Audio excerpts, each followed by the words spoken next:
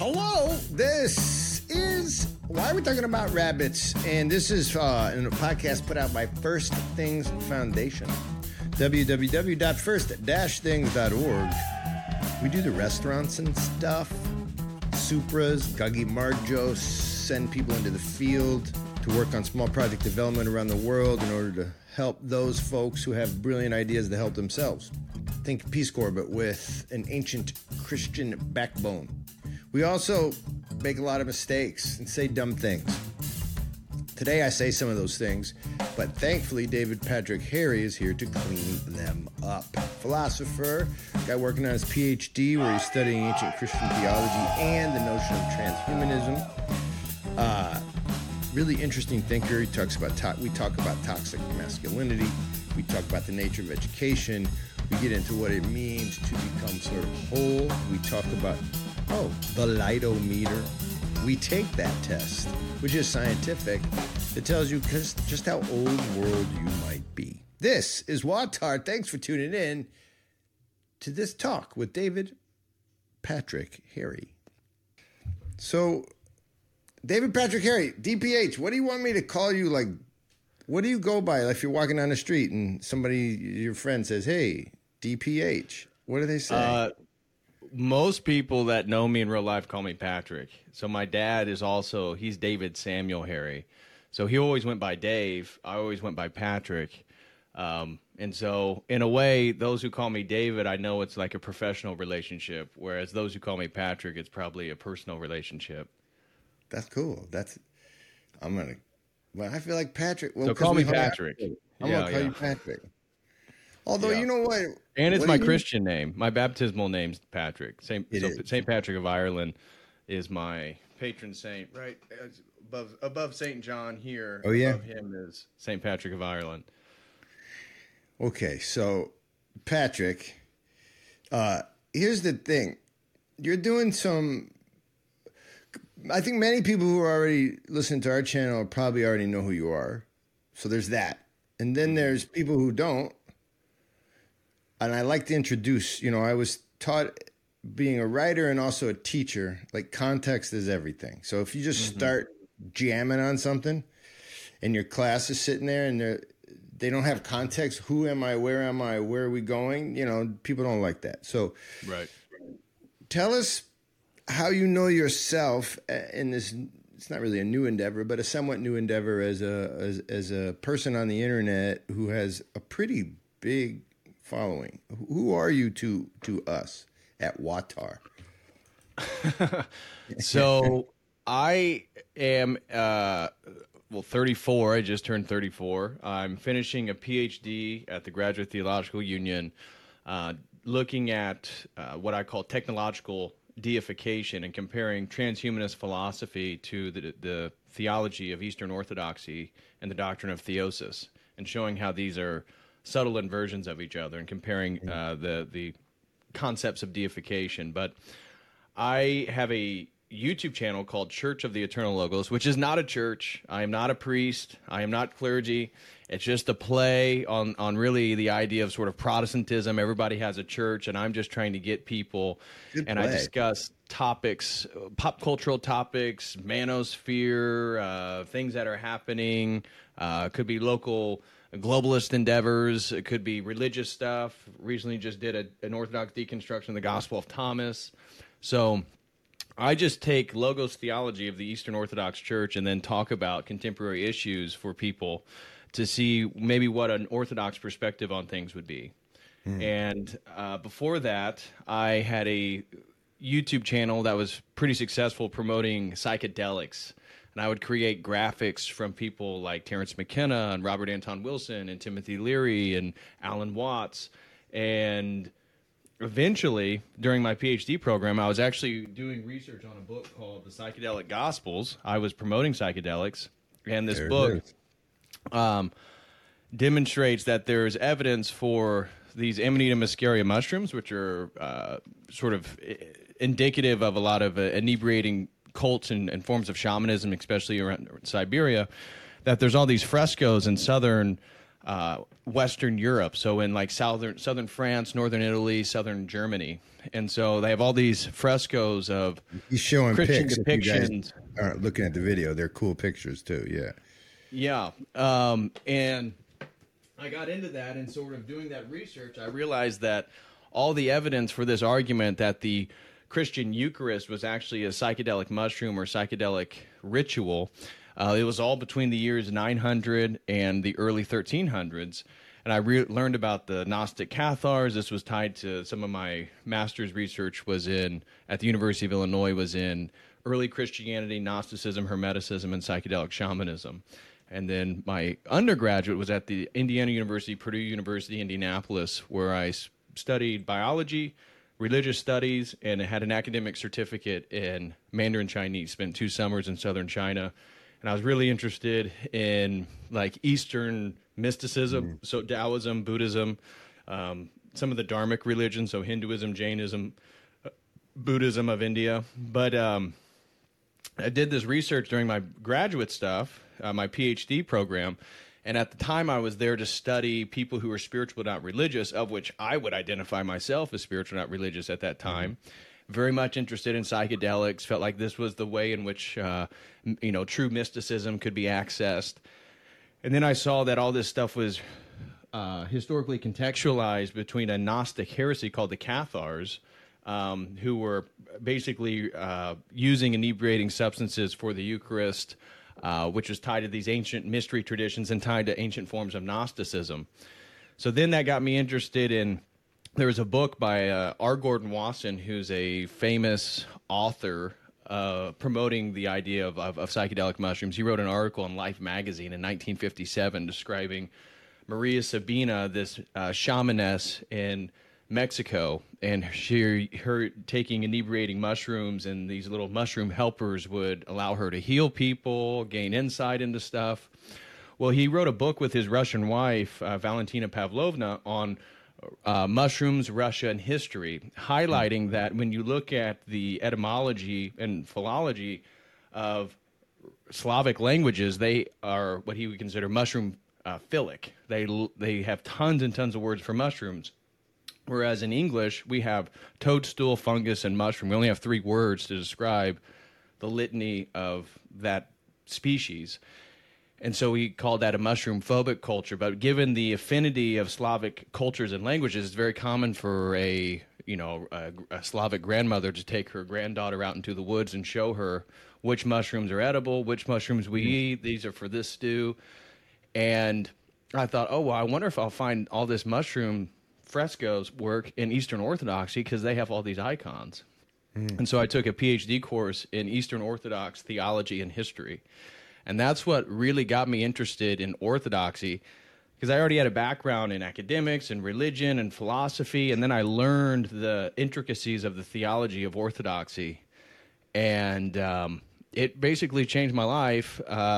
I was a non-believer going into that course and was a non-believer going out, but it weighed so heavy on me, and I kept thinking about it, and it felt so right that eventually I gave my life to Christ on 11/11/18, so 2018, October 11th, and just been on a journey ever since then of, Okay. All right, hold promoting on, Orthodoxy. Patrick, hold on. I want everyone listening right now. Again, I don't know how much you paid for this podcast. It was probably $0. But that's like in $1 million podcast that you feel free to donate. You can follow the links because you owe us. Because one of my favorite things is conversion stories to anything. I like people who convert from Pepsi to Coke. Like, why? Here's the thing. We just heard a conversion story. There was a guy trying to find out about mushrooms, took a course about Eastern Orthodoxy. First of all, that's so badass that you were like, I've got to find out more about these mushrooms. And then your whole life changed because of that. That's nuts. Yeah. And then that's literally how it went. And so I didn't have a YouTube channel. I mean, I had my old YouTube channels promoting psychedelics, but then my heart sort of converted, and I would begin to identify as a Christian. I wasn't brought into the Orthodox Church yet, but I knew a lot about Orthodoxy, read the Church Fathers because of this course. I was very familiar with the history. And at the same time, I was finishing my coursework, and arguably the most famous philosopher living is a gentleman named John Searle. He was a tenured professor at UC Berkeley, and he'd been a tenured professor since like the early 60s. And while I was there, he got fired for quote unquote sexual harassment for asking a younger woman that worked at the university to go to dinner. Now, he was in his 70s or 80s, and she was like 20 years or 30 years younger than him. So she was an adult, but he asked her to go to dinner. Obviously, Berkeley is a very liberal climate. This was branded as a form of sexual harassment in the workplace, and they fired him. And when that happened, it really shook my drive. For all of my 20s, I saw myself as wanting to pursue a PhD and be this professor and have my tweed sports coats and my briefcase and tell the kids to come to my office hours. And it made me realize that putting all my eggs in the university basket is a waste of time, because they can fire you based on anything that they decide. Wow. So I didn't know exactly what to do. I had this psychedelic YouTube channel, which I was living off of through the ad revenue. I'd make anywhere between $2,000 to $5,000 a month just off ads.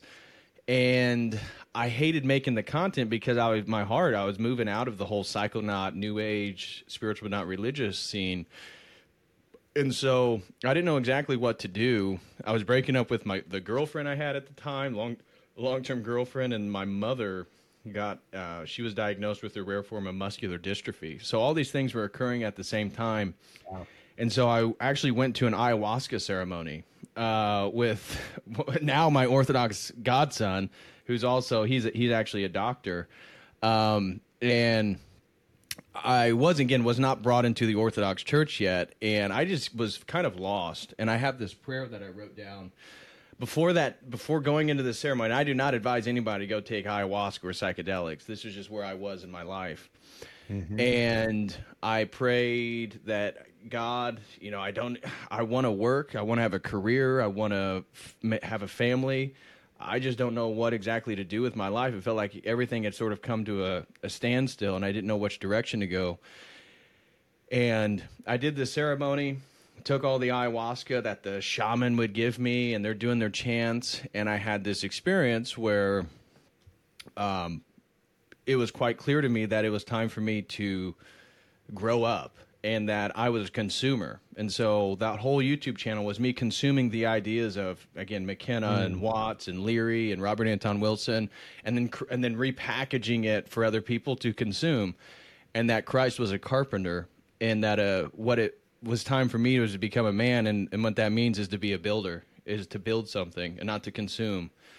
And the ayahuasca stopped working. And I already had this idea, and I had created the Church of the Eternal Logos, but I didn't know exactly what to do with it. It wasn't a real thing. And it was just on my heart that it was time for me to build something.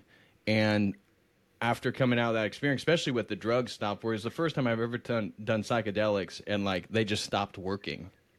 So after this revelation that it was time for me to grow up. Remember that was a moment. It was a threshold. Absolutely. It was a huge moment, because I went to the shaman and tried to get more ayahuasca, took more ayahuasca. It just wouldn't work anymore. And it was like God was saying, this stage of your life is over with, and it's time for you to move on.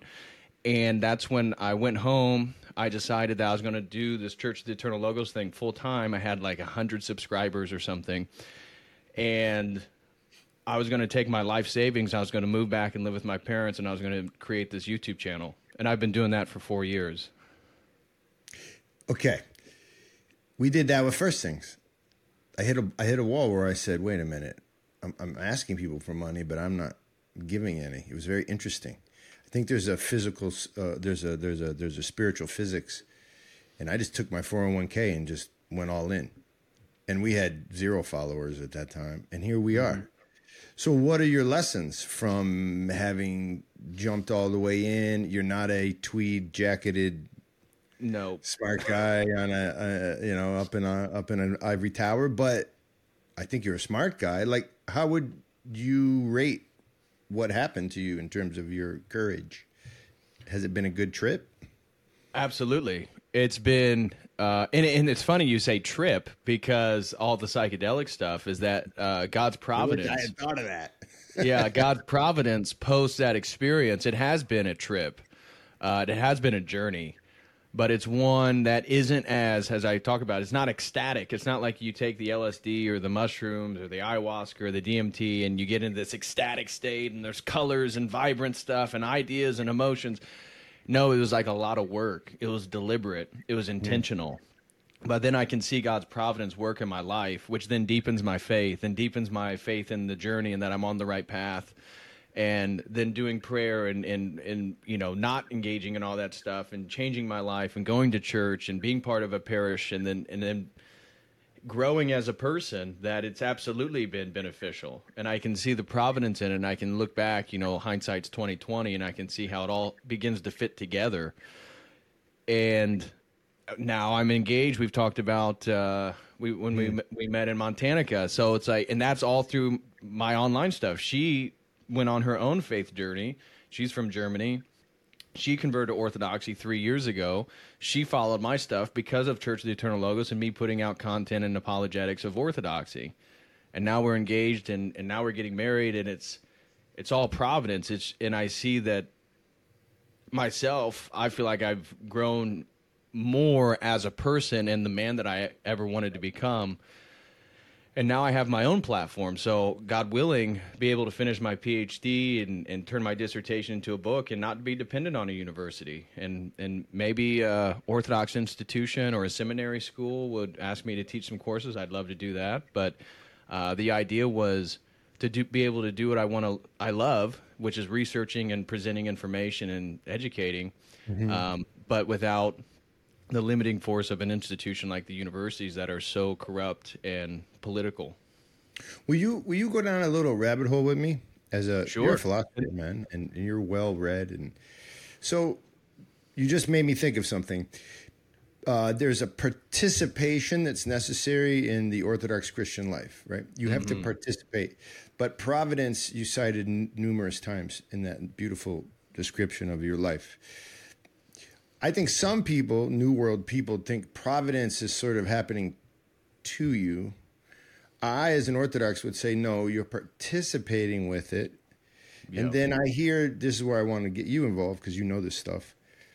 But then there's this Protestant work ethic theological moment in time, which is, I feel like that's a different concept, the idea that God rewards you for hard work. I don't identify with that as Orthodox, but I do believe I have to participate in order to, like, I have to sweat.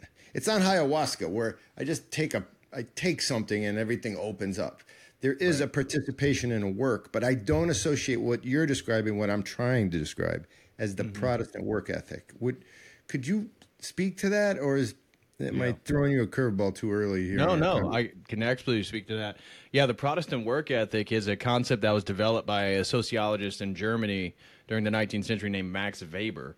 And he was highlighting that for Protestants, because of the lack of a sort of sacramental reality in their church, work and money and your career became a way in which you sort of earn your salvation by demonstrating your work ethic. And I would say that certainly characterizes my parents, and there's a lot of good values within, I would say, American Protestants that are good workers, but it often leads to people over idolizing their career and their job and money, and we can see that in the West, consumerism. But I agree with you. One of the things I've talked about with many priests that come on my program is that Orthodoxy is a participatory theology. It's not a propositional theology where you like read books or you come to a rational understanding. It's not a Gnostic spirituality where you rationally apprehend something. You participate. It's for everybody, whether you're smart, dumb, whatever category your existence is. Orthodoxy is for you because you can participate through your being, through your heart, through the sincerity of who you are as a person, and that's what God cares about. Is participation? So, for instance, I've got a Trello. It's an organizer. I have to sit down on my Trello, and I feel like I'm working, air quotes, when I do my linear Trello and I check off a box, and I feel like I'm participating with what I'm being called to do, but I never feel like the boxes I check actually create a lot of beauty or something. I feel like I got a lot done, but the true lurch forward into what I would call spiritual success, it's not because I checked all my Trellos. It's very weird, but I still have to check them. Do I still have to do those things? I think I do, but I don't know that the payoff is what I think it is. Do you get what I'm saying about the mysticism of the payoff? Yeah, I think the spiritual growth is the goal, and not the box that you check. Even though the work that you put in to check the box and the discipline it takes makes us better people. You have to. Yeah. But it's not for that. You know what I mean? It's confusing because, for instance, I want to get a contract that we're working on one right now in South Africa with a big energy company to try and work in South Africa and do our nonprofit work. And we're trying to acquire the contract. It's a private company. And I've got to check boxes. But all the boxes, if you read them right now, they're awful. They're not transformative. They're talking about like insurance and due diligence, and it's nightmarish or somewhat nightmarish. Yeah. And I always feel like I'm about to get trapped into something like this linear understanding of my success. And I never feel invited to that by the Orthodox theology. On the other hand, I still think I have to do those things. Right. Well, I would agree with you in regards to the way that I feel how this work ethic relates to my life and my Orthodox spirituality is I want to be, and what I pray the Lord can use me as a tool and a conduit. And tools are used to work. And so I can't be a tool for God and just sit and not do anything. Yeah, you can potentially grow spiritually or be a great person, but I tell young men when I do some one-on-ones, and a lot of young Orthodox men have contacted me to talk about the state of their life or how to figure out what their purpose is. I always highlight that working on yourself, for example, being fit. The goal is not to be shredded where you take your shirt off and everybody can compliment you. The goal is that you're the best version of yourself. So when your grandmother falls or you're there, you can be a tool for God. When somebody is, passes out and you're standing in line at a restaurant, you're the person because you've done work where you can be, as Abbot Trifon says, an angel in disguise. And so I look at everything. When I read books, when I learn information, when I work out, when I pray, all of this is in a way work, but it's not. The point isn't for the accoutrements those works comes with, but it's to be the person that God can use in the world. And I think that's a different perspective, but that's how I feel, at least my Orthodox spirituality, my Orthodox faith shapes how I understand my work, is that my salvation's not dependent on me doing it. That's right. That's right. But who I am as a person, I can help and I can be used by God more if I do it. And that's what my desire is. I want to be a tool for God. And to do that, I have to constantly work on myself so that I can be that person. And when these young men talk about, well, how do you find an Orthodox wife? Well, you have to become the man that woman's looking for so God can providentially put you guys together. Right. Because the idea that you can just be who you were and now you've been baptized into the church and you're good to go, it's like, well, that's not how it works. And you want a woman who's, working on herself and not being corrupted by the worldliness and everything it has to offer. Well, how do you expect a woman to work on herself and then you haven't worked on yourself? Right.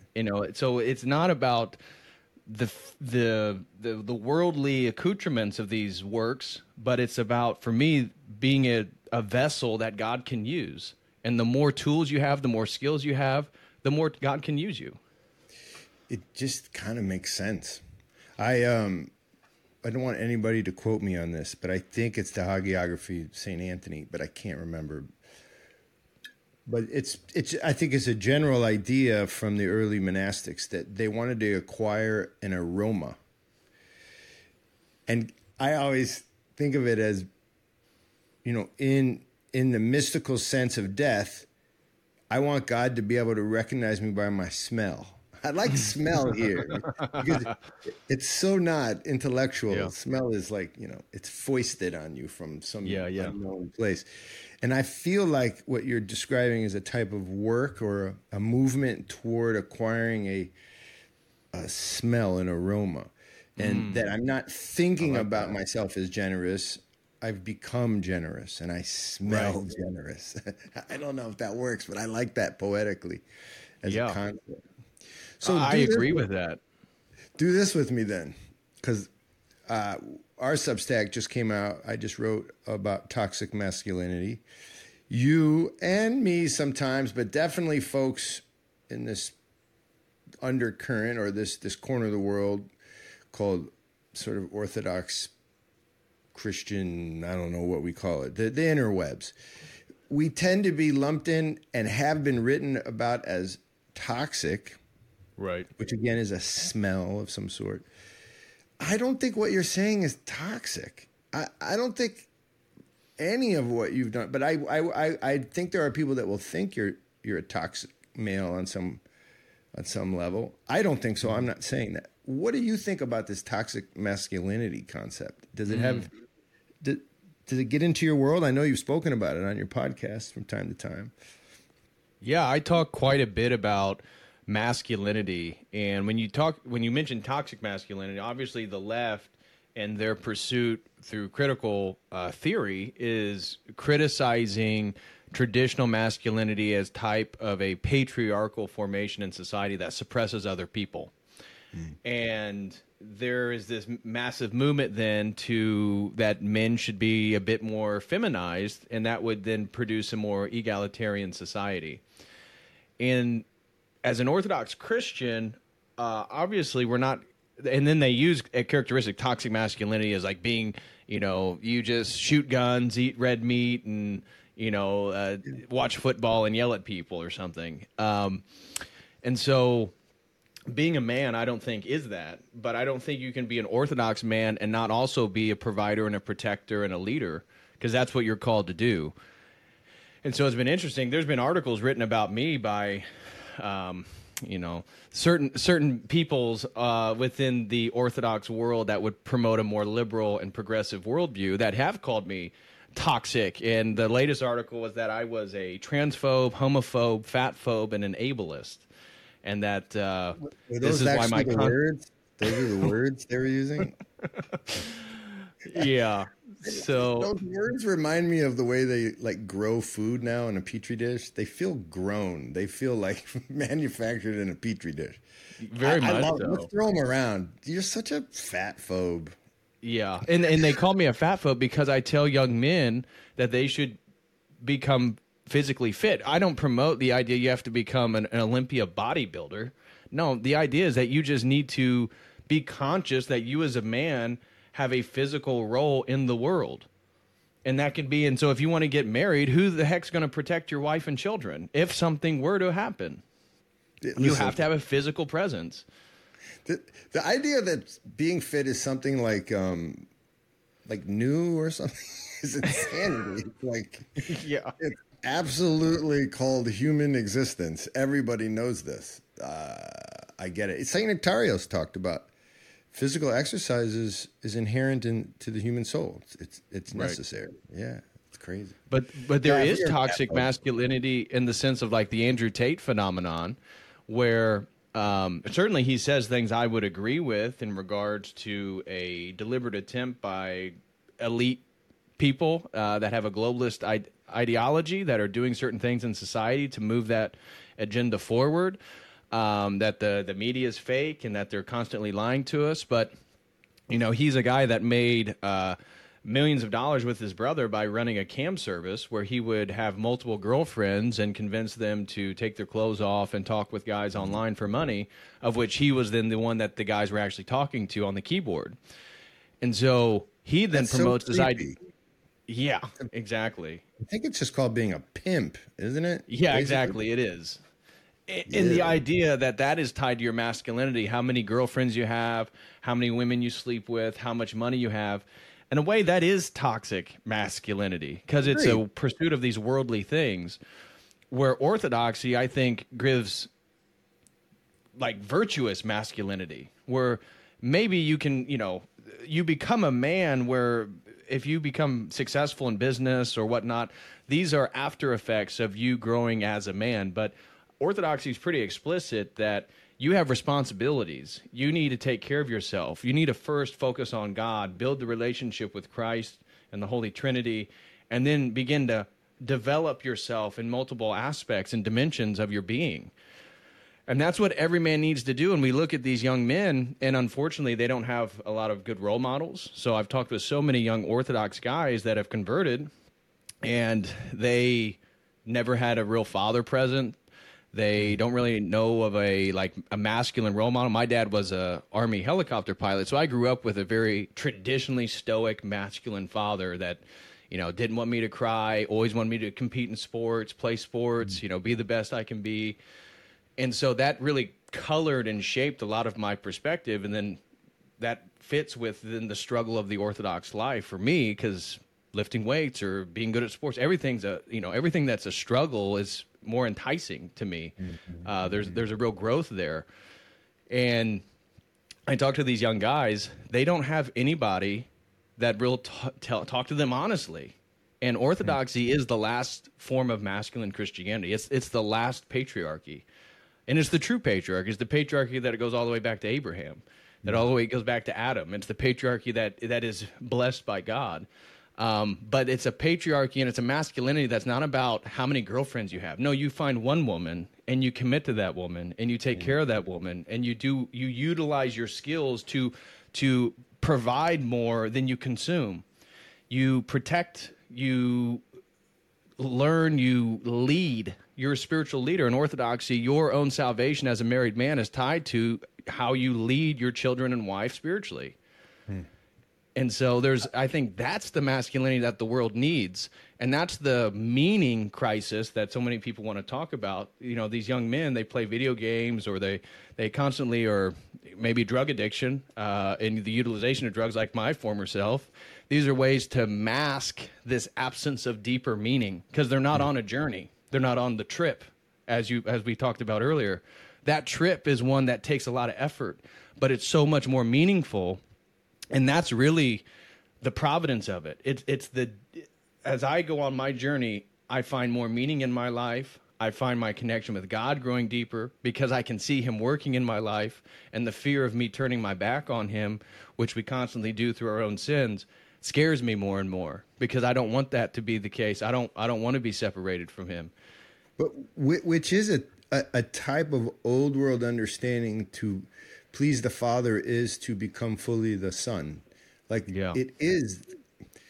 But, we've been taught through this sort of, you could call it a theology, but the ideology of revolution since the French Revolution, the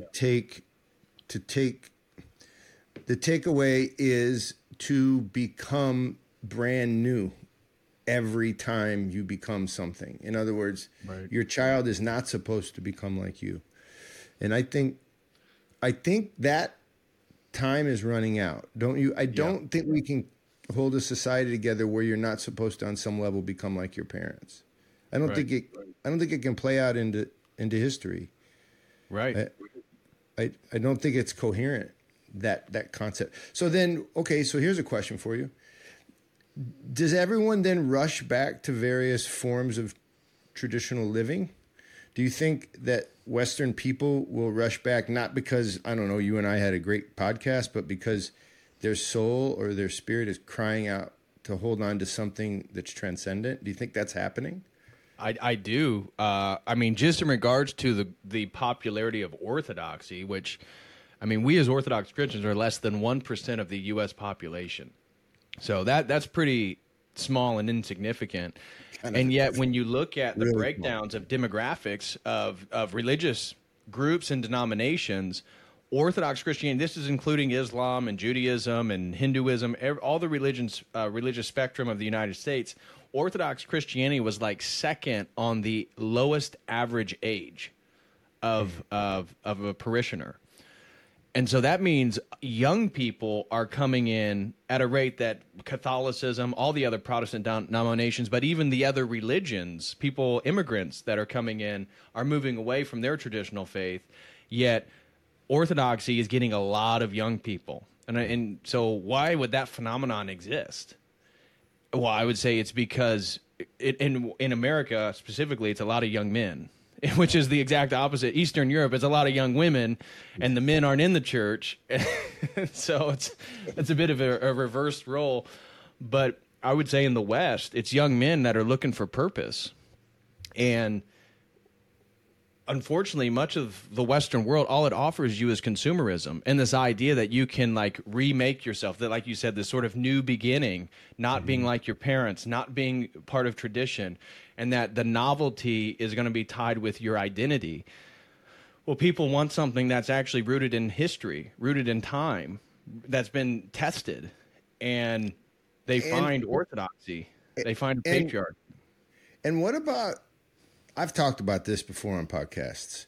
And what about the idea that take a little pressure off me, man? I'm 11. And you keep asking me, what do I want to become? What do I want to do with my life? Right. I'm 11. See, I have a name. It's the same name as my father. Here's, I was here's, he was here's. I am somebody already, and I'm 11. Can I just be here's, the younger, for a day?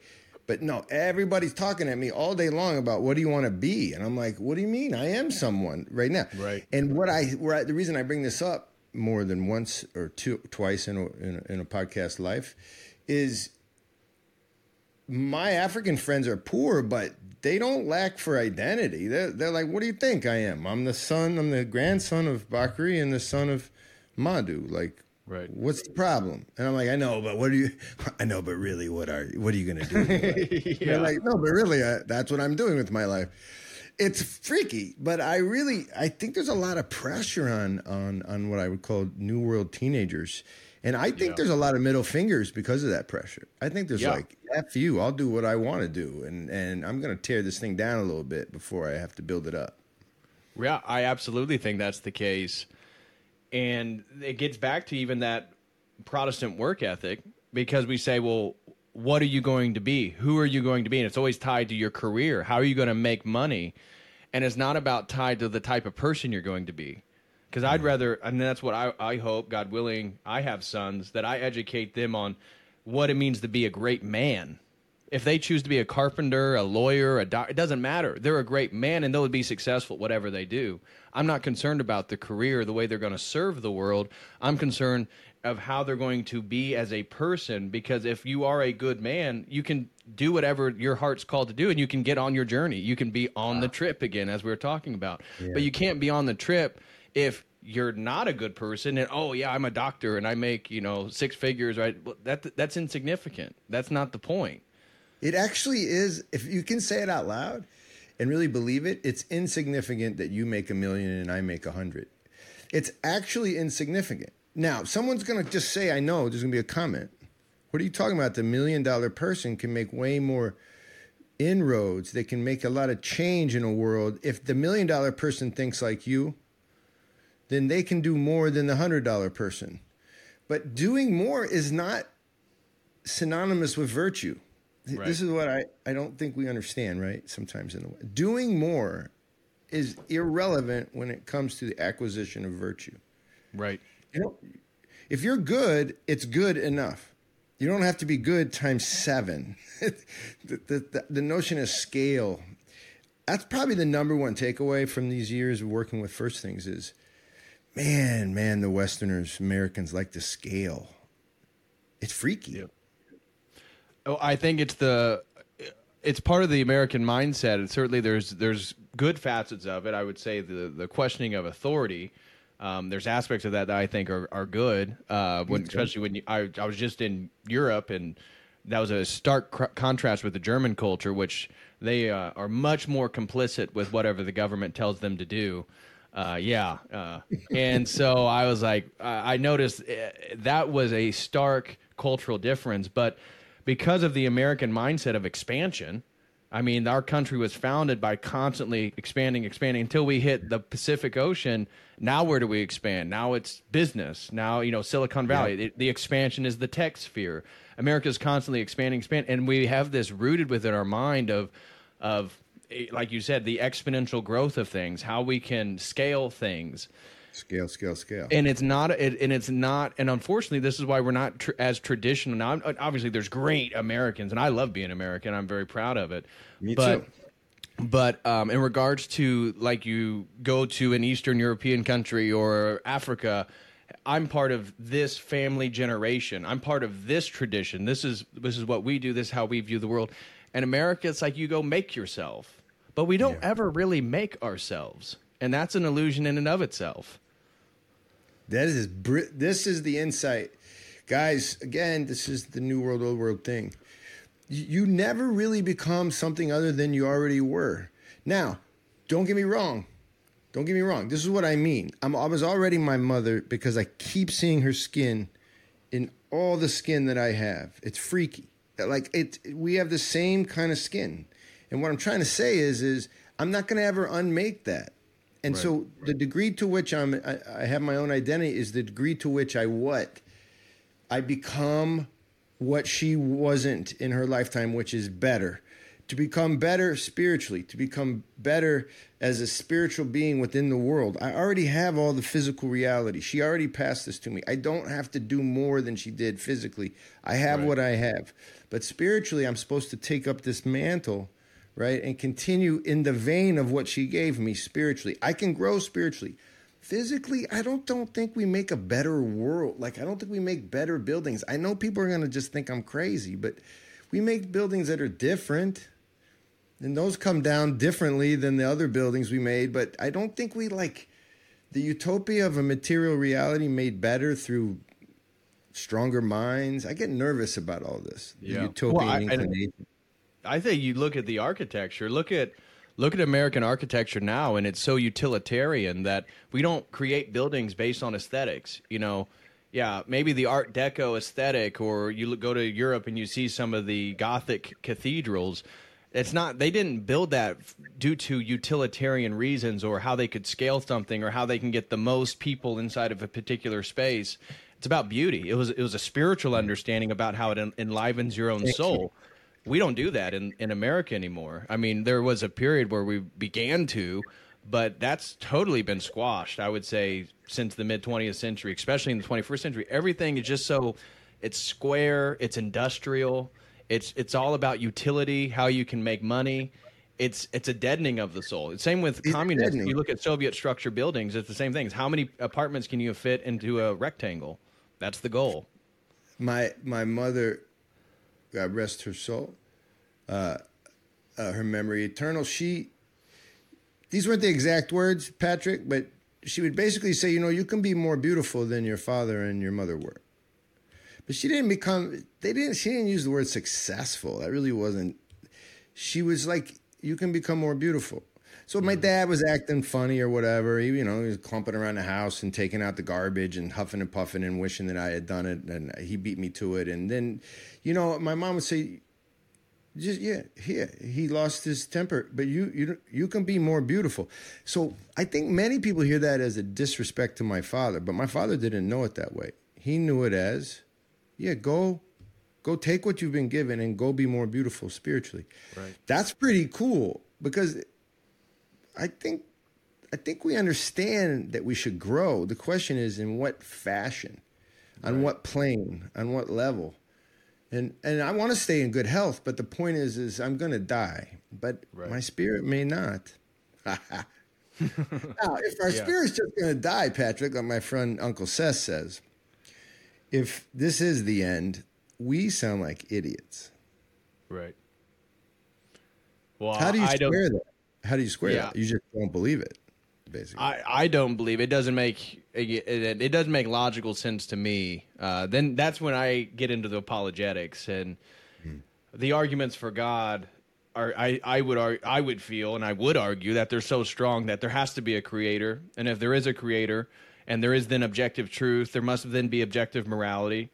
Then it makes sense that there's going to be an objective standard of judgment. And then if that's the case, only an incarnated God would know how to judge accordingly to a pure heart. And so it makes sense then why Jesus Christ would be that standard. then it's like the argument is which form of Christianity is it? Yeah, And then you get the Orthodoxy. Nicely. That was nice and tight. You went right down, and now we're into the question of what is the church, basically. Yeah, and how do we continue on? And this is what I believe, me as Orthodox, my family, my parents, I grew up very conservative Methodist, and I have a history on my dad's side of Methodist ministers, a couple of which went and got PhDs in religion and talked about theology and religious studies. And this was, I wasn't totally aware of all that stuff before I started pursuing my own academic stuff in religious studies. And so it's weird how then I found myself in a way continuing a path that my dad didn't travel down that. He was interested in helicopters and cars, and he ran an airport. And so he didn't continue the sort of religious dimension that many of the men of his side of the family were a part of. But then I found myself doing that, and I was totally unconscious that that was a part of the family tradition. But then I see myself now becoming an Orthodox Christian, and it sort of correcting my historical lineage. That, you know, my great-grandfather couldn't have become Orthodox because how would he know about it? I mean, it really isn't until the contemporary internet age where Orthodoxy has been spread around the world, because as everything came westward, Orthodoxy went eastern. And it wasn't until it hit Alaska, and then it came down the West Coast, and then it started spreading across the United States. But in regards to all the other world religions, it was one of the last religions to really get a hold. Yeah, I'm familiar of, you know, St. Herman, but really as let me learn about this, translating all these works into English. You really didn't have access into the Orthodox world until the 20th century. And now with the 21st century, I think that's why the ortho explosion, the orthosphere is so popular. How can less than 1% of American population be Orthodox? And yet, in regards to online Christian apologetics, Orthodoxy has to be, it's one of the strongest. And so how does that occur? In fact, have you seen in Protestant publications, they use Orthodox, small o, all the time. And whenever I see these publications talking about, you know, Protestant, the future of Protestant churches, the future of, you know, Baptists in the South or whatever I'm seeing, the small o Orthodox is sort of assumed to be understood by everyone. But in the article itself, it's super unclear what it even means. But they use it. They use it often. It pops up all the time. It's very fascinating. Yeah. Here's a question. Go down this road with me for a second. But, you know, we're going to do the lightometer test, which is it's a scientific thing that we do here on this channel where we give our guests a test. Okay. I didn't even warn you about it. But don't worry, it's not going to... You will not become toxic male because of this. It's going to expose me as a fraud. You can't be a more fraud than I am. I'm telling you, I take this test and I'm totally exposed. But I'm going to give it to you. But before we do, so you have an intellectual expertise in this idea of transhumanism. I think you should help us understand something.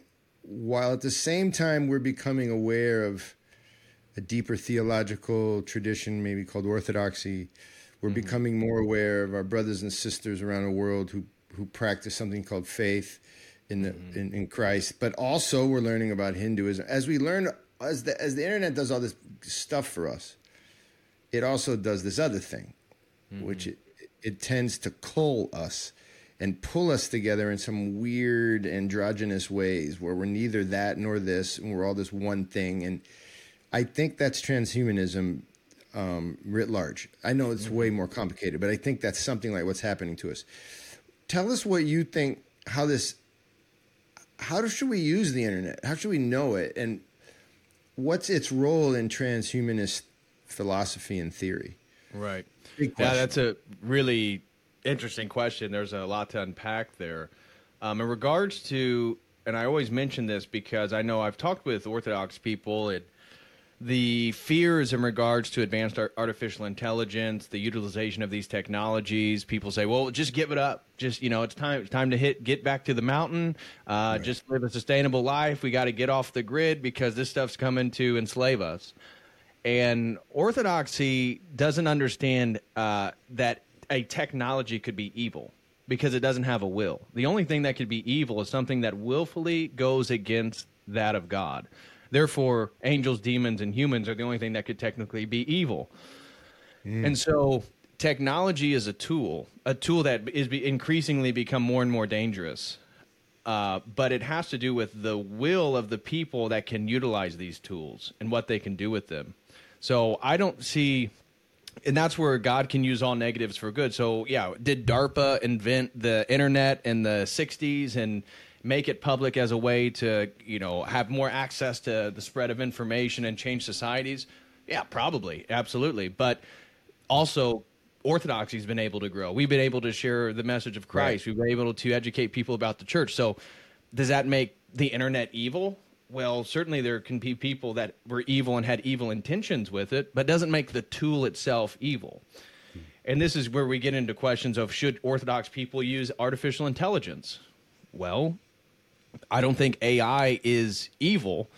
I have speculated, and I've even talked about this with your brother, Father Peter here, is about, I suspect that the evil one, as we move closer to the Antichrist in the end times, is going to utilize these technologies, creating a global community, and it will be able to inhabit the technology. So there may be a will inside the AI eventually, because it's the inversion of the incarnation of Christ. He's not, Satan is not becoming a man in the same hypostatization that Christ was fully God, fully man. He's going to be half man, half machine. He's going to be a bastard making of both of them. And transhumanism is an ideology that is built on a few different pillars. One's called posthumanism. Posthumanism believes that we are moving beyond the category of just a pure biological human. And this is talked about by the World Economic Forum. Yuval Noah Harari has a book called Homo Deus, in which he's talking about how by 2050, they believe, these transhumanists believe, that there will be no purely biological Homo sapien on the planet anymore, because they'll all be augmented through chips, through vaccines, through various technologies, that they're going to be upgraded, as they call it. And so this is creating then a new category. It's called post-humanity. It's post-humanism, where it's no more about humanism. It's about becoming something new.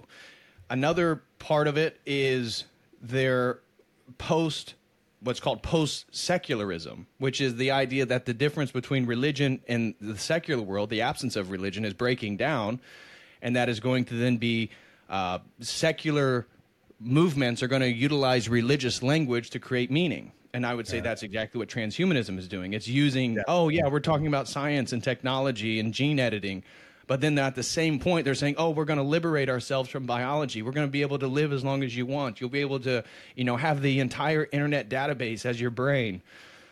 Well, yeah, that may sound nice, but what I'm arguing in my work is that's just another form of post-secular religious discourse. That's creating religious meaning and transcendent meaning, because the transcendence for these transhumanists is the transcending of what they perceive as biological limitations.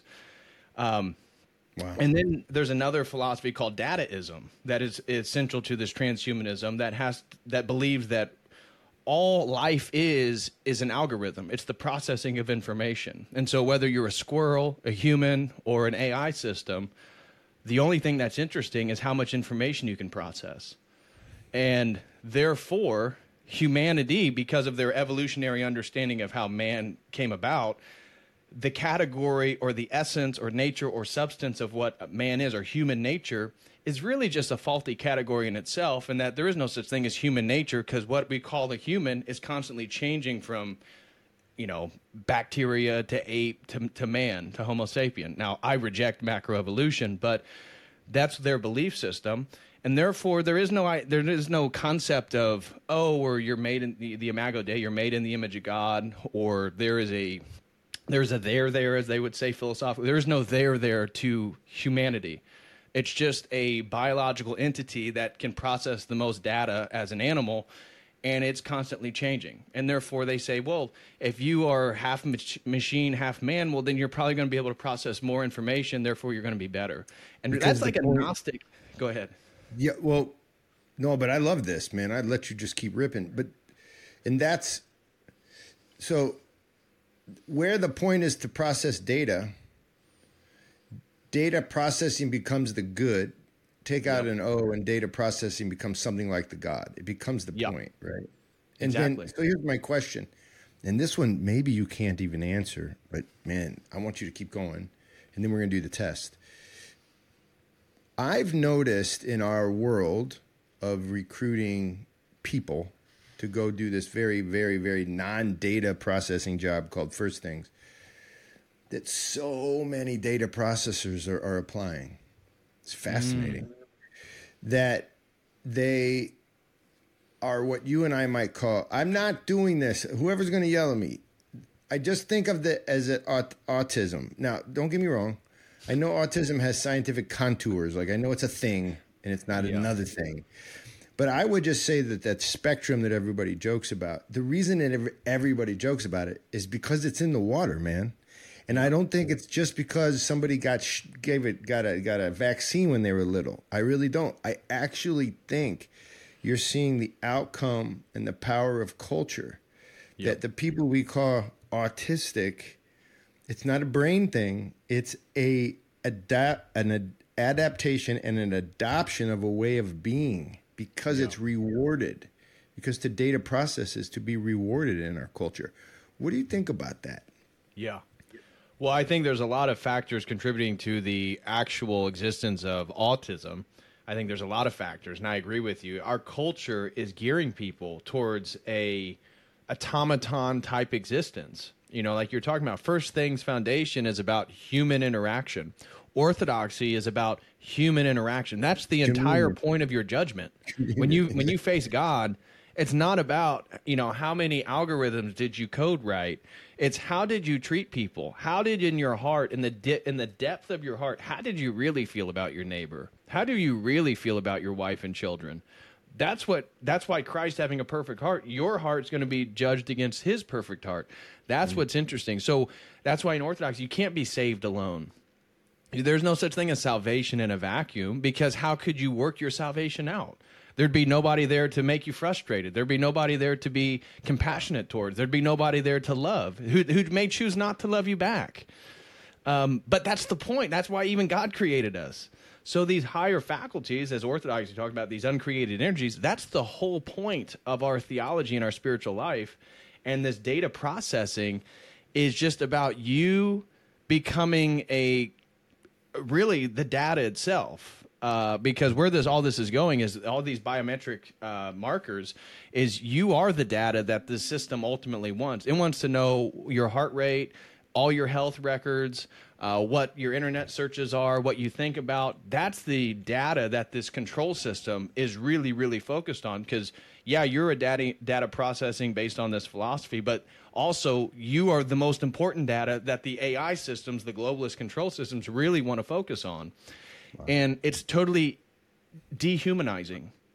And that's what the evil one's constantly trying to do. What is data? Like, it's any piece of information. It's information.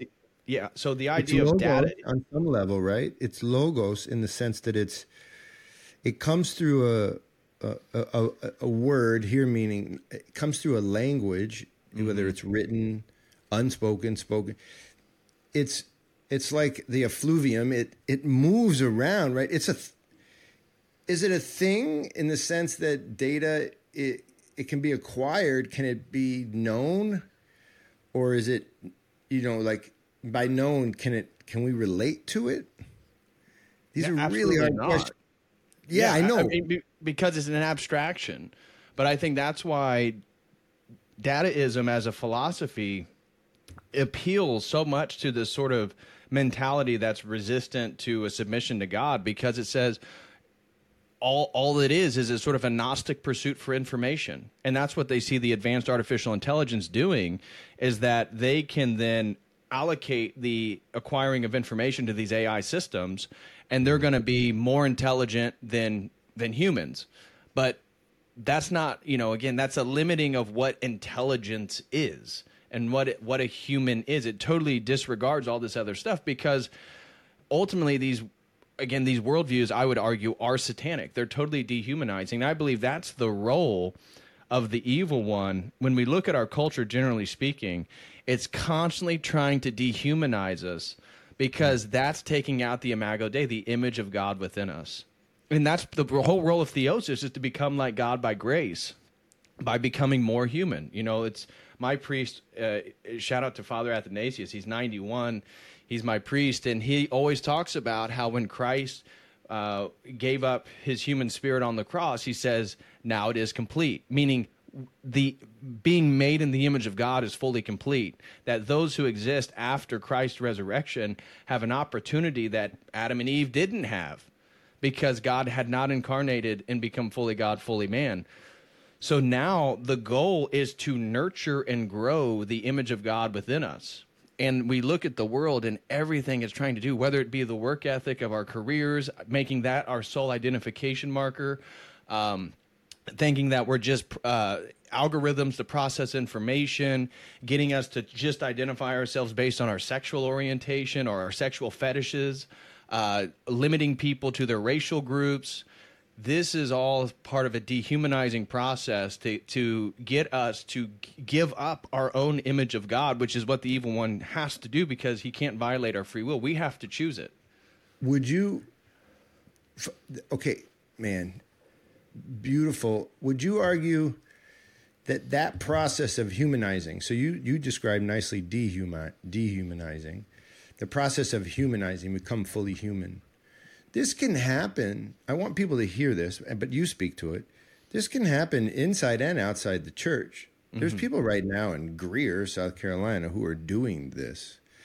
But what would you say to non-Orthodox in the sense that it can be done, and it's been done by all people all throughout history? What would you say to people about this ecumenist nature? Like, if everybody can do it, to what degree can they all do it equally, and why does Orthodoxy hold something special? Yeah. Certainly, as Paul talks about, the law is written on everybody's heart.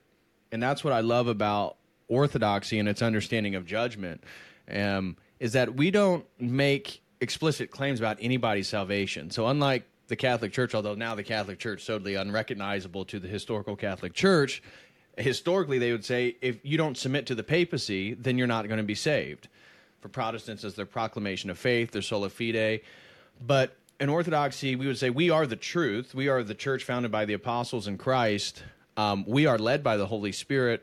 But everybody is going to be judged according to their own metric, their own standards, where they come from, their own context. As we began this conversation about contextualization, well, Orthodox judgment and salvation is totally based on the idea that God only knows the full context of you growing up with alcoholic parents that beat you, or you're abused by the age of 4. Only God knows that, and then can deal with how your heart moves through space and time into adulthood, where you have free will to then make decisions.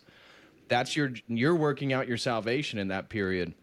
And so, yeah, the guy who does Tai Chi on Wudong Mountain in China, who's never heard about Christ, I don't know his salvation. If he treats people good, if he's a moral person, that's between him and God. But ecumenism is this idea where now we're totally conflating objective categories. And I mean, we see this right now with the idea that men can become women and women can become men. Yeah. I argue this is a breakdown, again, of the human faculty of logic and reason. And that's why it's a deliberate attempt at gaslighting, so that you give up the idea that you can form your own opinion, that you must then concede to whatever the dominant consensus narrative is. Because we know that a man and a woman aren't the same. We know that men have biological advantages to competing in sports against women. But we're told, well, you can't say that. That's transphobic. Well, no, I don't have an irrational fear of trans people. That's what a phobia is. That's a hijacking of language. That's a manipulation through symbols. But this ecumenism and the transgender just being one issue, the gaslighting is trying to break down our faculties to understand reality. And if there is an objective truth, then all religions can't be saying the same thing. Buddhism believes in the anatman. That's the lack of a soul. Hinduism believes in the atman, meaning there is a soul. Okay, how can you say that that's the same thing when they're clearly making two different statements about the existence of the soul? One religion says there is no God. Another religion says there's a pantheon of gods. Another religion says there's one God, Allah. Another one says no God is a trinity. Well, those are explicit claims that are contradicting to each other. Whatever the truth is, one has to be closer to it than another. That doesn't mean there can't be truthful things in other religions. That's why Orthodoxy, St. Justin Martyr talked about logos spermatikos. There can be seeds of logos in Christ and all the world religions. We don't disagree there, but only Orthodoxy is the full expression of it. And therefore, without the Orthodox Church, you can be a good person, but you can't fully understand the mystery of reality, which is that God became a man and that our goal is to follow in his footsteps, take up our cross and follow Christ so that we can become gods by grace and we can participate as created entities in something that's uncreated. That's eternity itself. See, now you're just crazy. Now you're just a crazy person because we can become like God. You're just crazy now. Everyone's going like, he's crazy. But you know what? You're not. Well, let me put it a different way. If there is this God, then that's the only way we can act. Right. We have to move toward becoming like the Creator. But if there's not, okay, then you're crazy. Then we're all crazy. Then we should all get a lot richer and hit someone in the head to do it. I'm happy. If you guys can prove to me there's no God, then I get to hit people in the head, especially if I can control the police force. And they can hit people in the head on my behalf. Right. I'm serious about that. I mean, look, just check out communist atheist Russia. See how it went. Yeah. All right. Here's a question. Will you take our test? Sure. This is a lightometer for David Patrick Herring, guys. So if you're tuning in, you want to see what DPH is saying, here's how we're going to end today. Otherwise, we'll just go on and on, man. We'll just do it. We'll do it again. I'll come over to your channel. I would like that. Dude, we'll have to talk about. We'll make the topic first things first, and so we'll talk about your journey into First Thing Foundation, and then life as a man, as an Orthodox Christian, and what are the first things. Okay, we have our podcast. We're ready to roll. Okay, good. You made my day. I'm not kidding. I think about these things. All right, good. Let's leave with finding out. Now, I just want to remind you, I know it's hard to believe, but what I'm going to offer you right now is scientific. We're following the science. This test I'm going to give you, Patrick, was hewn from the ancient rocks of truth itself. And we tested this. We tested these rocks. We tested this very test against all the wonderment of science. In other words, this is from MIT, what I'm about to offer you. Okay? All right. I believe, what's his name? The physicist who's everywhere and always ripping on things orthodox. What's his name? Anyway, he himself, the scientific community, has in fact argued for the lightometer as an actual source of truth. And you're about to enter the lightometer. Are you ready? I thought truth was a who, but I guess it's a lightometer. No, I know. That's what we Orthodox talk about. Just, I'm going to have to, I'm revealing my true self today. This test is the who. Are you ready?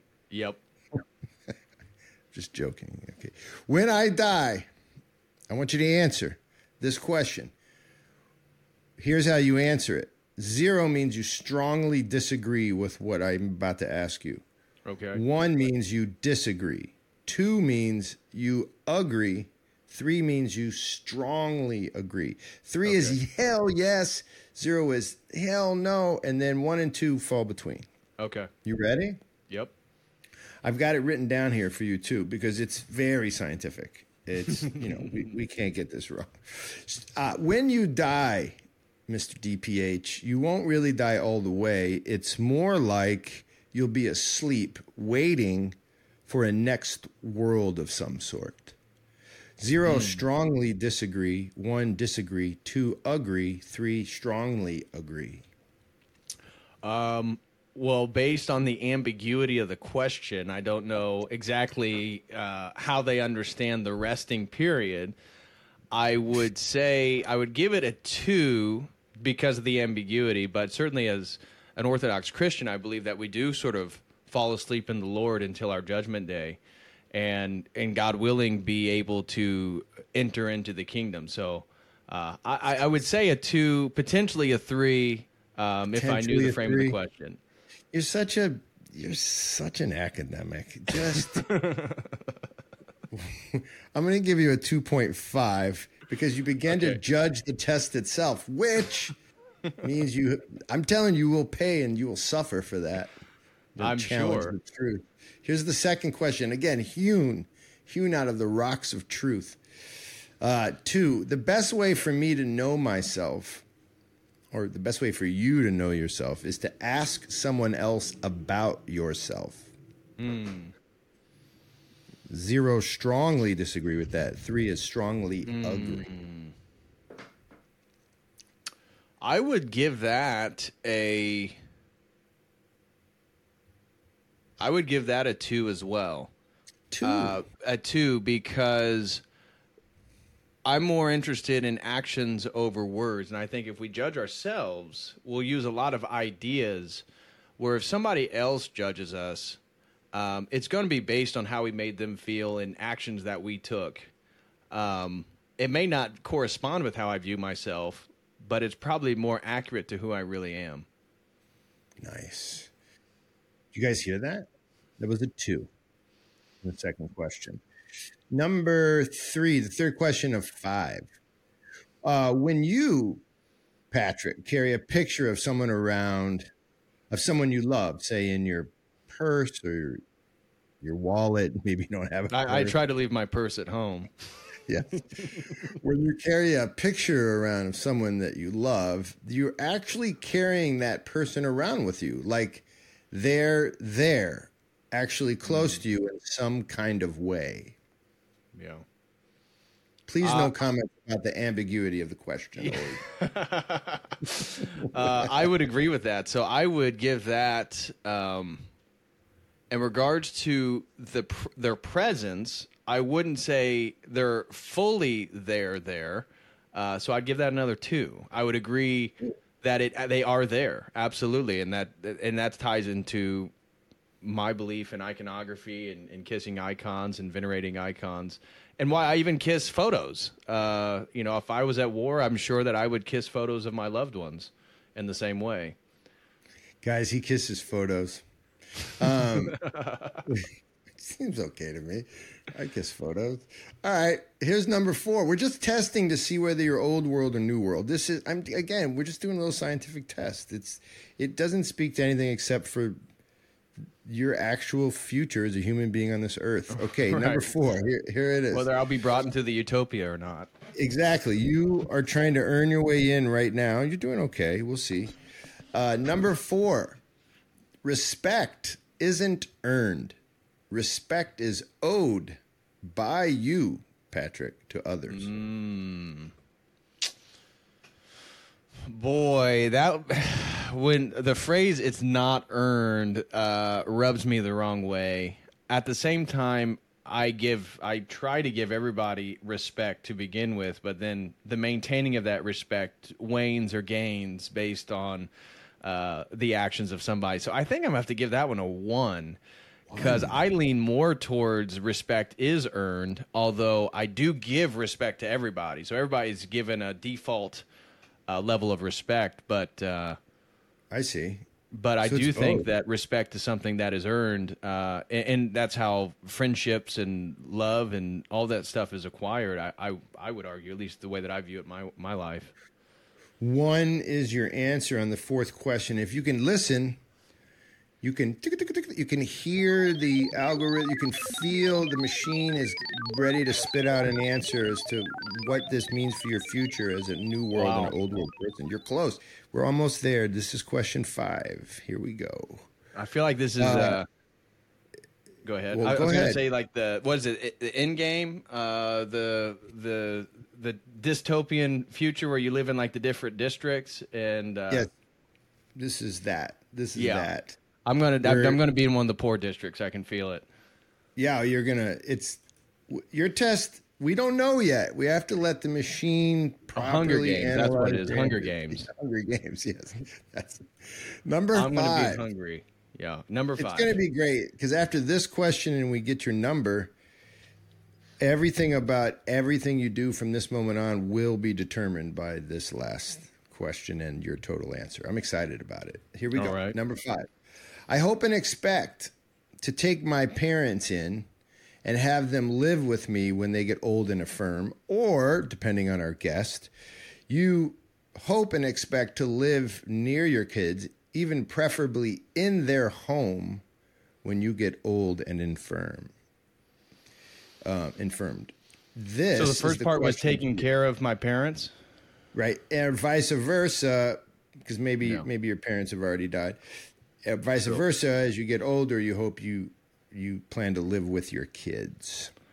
I hadn't thought about the living with my kids, but I'm going to have to give it a 3 because I have already told my mom, who I told you guys she has a rare form of muscular dystrophy, that I am not going to let her die in a nursing home. And so my goal is to build a second house on the property next to my parents that's going to be wheelchair accessible, and me and my wife will live there. And when my mom can't walk, I'm going to take care of her until she dies. And I made that promise to her. And so to me, that's just part of my providence and the way that my unfolding of my life went. And I want to step up to that responsibility. And my grandmother, she died in a nursing home, and I saw the deterioration of her dementia. Things just got worse once she got in there. And I want my mom and my parents, both my parents are older, they're 72 and 73, that I'm going to take care of them. So I'm going to have to give that a 3 because I already made that promise to my mom. There it is. So you've answered all 5 questions. It's not a right or wrong question. I'm now going to reveal your score, and I'm going to reveal the actual criteria for your future existence in this world as a new world or old world person. In other words, are you old world or new world in the way you operate? Here is your total 10.5. For scientific sake, we round that up to 11. And here is what you are not. You are not a 0, also known as the Francis Bacon Award. You're not hateful of old world thinking. As it says here in the scientific literature, old world thinking has the same appeal to you as placing leeches on an open sore. You are so light if you had scored 0 that you enjoy concocting new ways to study the effects that scientific studies have on science students. You are not that. You are not that. You are not the high nooner. That would have meant you scored 1 to 3. And that's where the bright light of the new world hovers over you wherever you go. You are not the shining city dweller on the hill. You are not, Patrick. You are not a person that has hope for the modern world because you trust science and Reddit. Yeah, that is true. I do not have hope in the modern world. That is not you. That is not you. It's not you. If people would do what science told them to do, then society would be better off. That's not you. That's not you. You are also not a suburbanite in our new scoring system, 7 to 10. Suburbanite means you feel romantic about the old world. You like the security of hierarchy, but hierarchy is mostly a word you'd rather read about in a book. That's not you. Although that was nearly you. Nearly. A suburbanite also feels like they want to obey their elders more than they actually do. That's not you. Scientifically, you are a villager. That's somebody who scores 11 to 14. So, what are you? Patrick, I'm going to deliver the truth about who you are because you took the test. There's a good chance that you hate malls. Yeah. Places like Algeria, Ethiopia, they roll out the red carpet for you. Your Spotify collection includes weird chants that are hard to pronounce from some province where you wish you were at any moment. And hierarchy, well, that's a good thing, even though you're not always acting very hierarchically. That is scientifically who you are. You are not Charlemagne, which is a perfect 15. No one's ever scored a perfect 15 except for my sister came very close. And that just means we're going to change the Charlemagne because he's Western. It's more like the Constantine. That just means you're full retro. So there you go, man. Full retro, so you are not. I'm a common villager. Yeah, I'm a common villager. I'm okay with that. So only one person's got 15. That's what, a 3 on every question? That's a 3 on every question. Wow. What'd you score? I actually scored Suburbanite. I scored a 9 when I took this thing. Okay. I mean, I got a baseball hat on. I'm a loser, man. This is how it works. I don't know. Like, I did get recently, I got rid of Netflix, but like I felt it a little bit. Like I kind of like Netflix. You know what I mean? I feel you there. Yeah. So I'm lower, but my buddies on the West Coast, Uncle Seth. I think Uncle Seth scored like an 8. He's my atheist friend. My buddy out in the West Coast, he's a screenwriter. He scored like a 3. I think it's scientifically accurate. And what'd your brother score? He took it. He scored Villager. Okay. Yep. He scored right in your range. Yeah. I think he's on the other side of the mountain in the other village. True. He's got his own power supply up on the top of a mountain somewhere. I agree with you. So let's just end with that silliness. Although I do think when I come on your show, there is actually reality in that. And you already picked it all out. You saw the iconography in it. You saw the communitarianism in it. You saw the taking care of your parents. So we do that. It's good to have you. What do you want to tell folks you having me on? Hang up? What do you want to tell folks? They should go to your website. We'll link all that. Yeah. If anybody wants to find out more, they can go to my YouTube channels, David Patrick Harry or Church of the Eternal Logos. And if you'd like to learn even more, you can go to my website, davidpatrickharry.com or churchoftheeternallogos.com. Takes you to the same place. And find out more. Feel free to email me at churchoftheeternallogos@gmail.com, and I'd be happy to answer any questions or correspond with anybody who has something they'd like to share.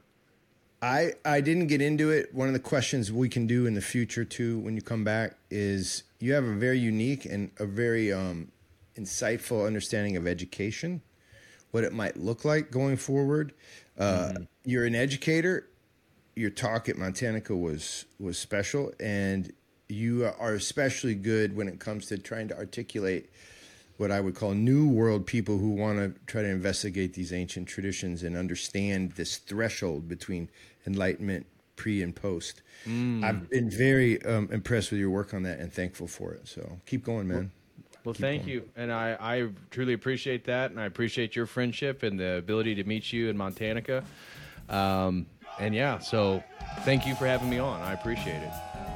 We'll talk again soon. And thanks, man. And guys, check us out, www.first-things.org.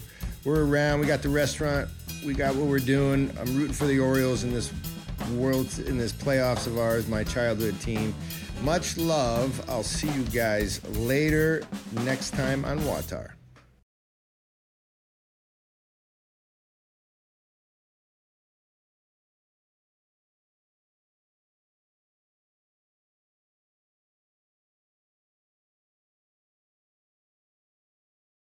All right, everybody. That was David Patrick Harry, Church of the Eternal Logos. Definitely go check him out. You can find the links. They will lead you into a myriad of discussions about, well, this whole idea of the threshold, the whole idea of what was becoming something new, the idea of conversion, the idea of philosophy and how it's important for young men especially. And also, I think, best of all, he translates big ideas into, I guess, edible ideas that all of us need in this very crazy world we live in. That was David Patrick Harry. Thank you For more on us, go to firstthings.org, www.first-things.org. Google us, check out our restaurant, and most of all, come back and support us. Become a recurring donor. We love you. Thank you. Peace out. All right, guys, there you go. Cut that in. Who loves you? Riverside rocks. Riverside Studio rocks.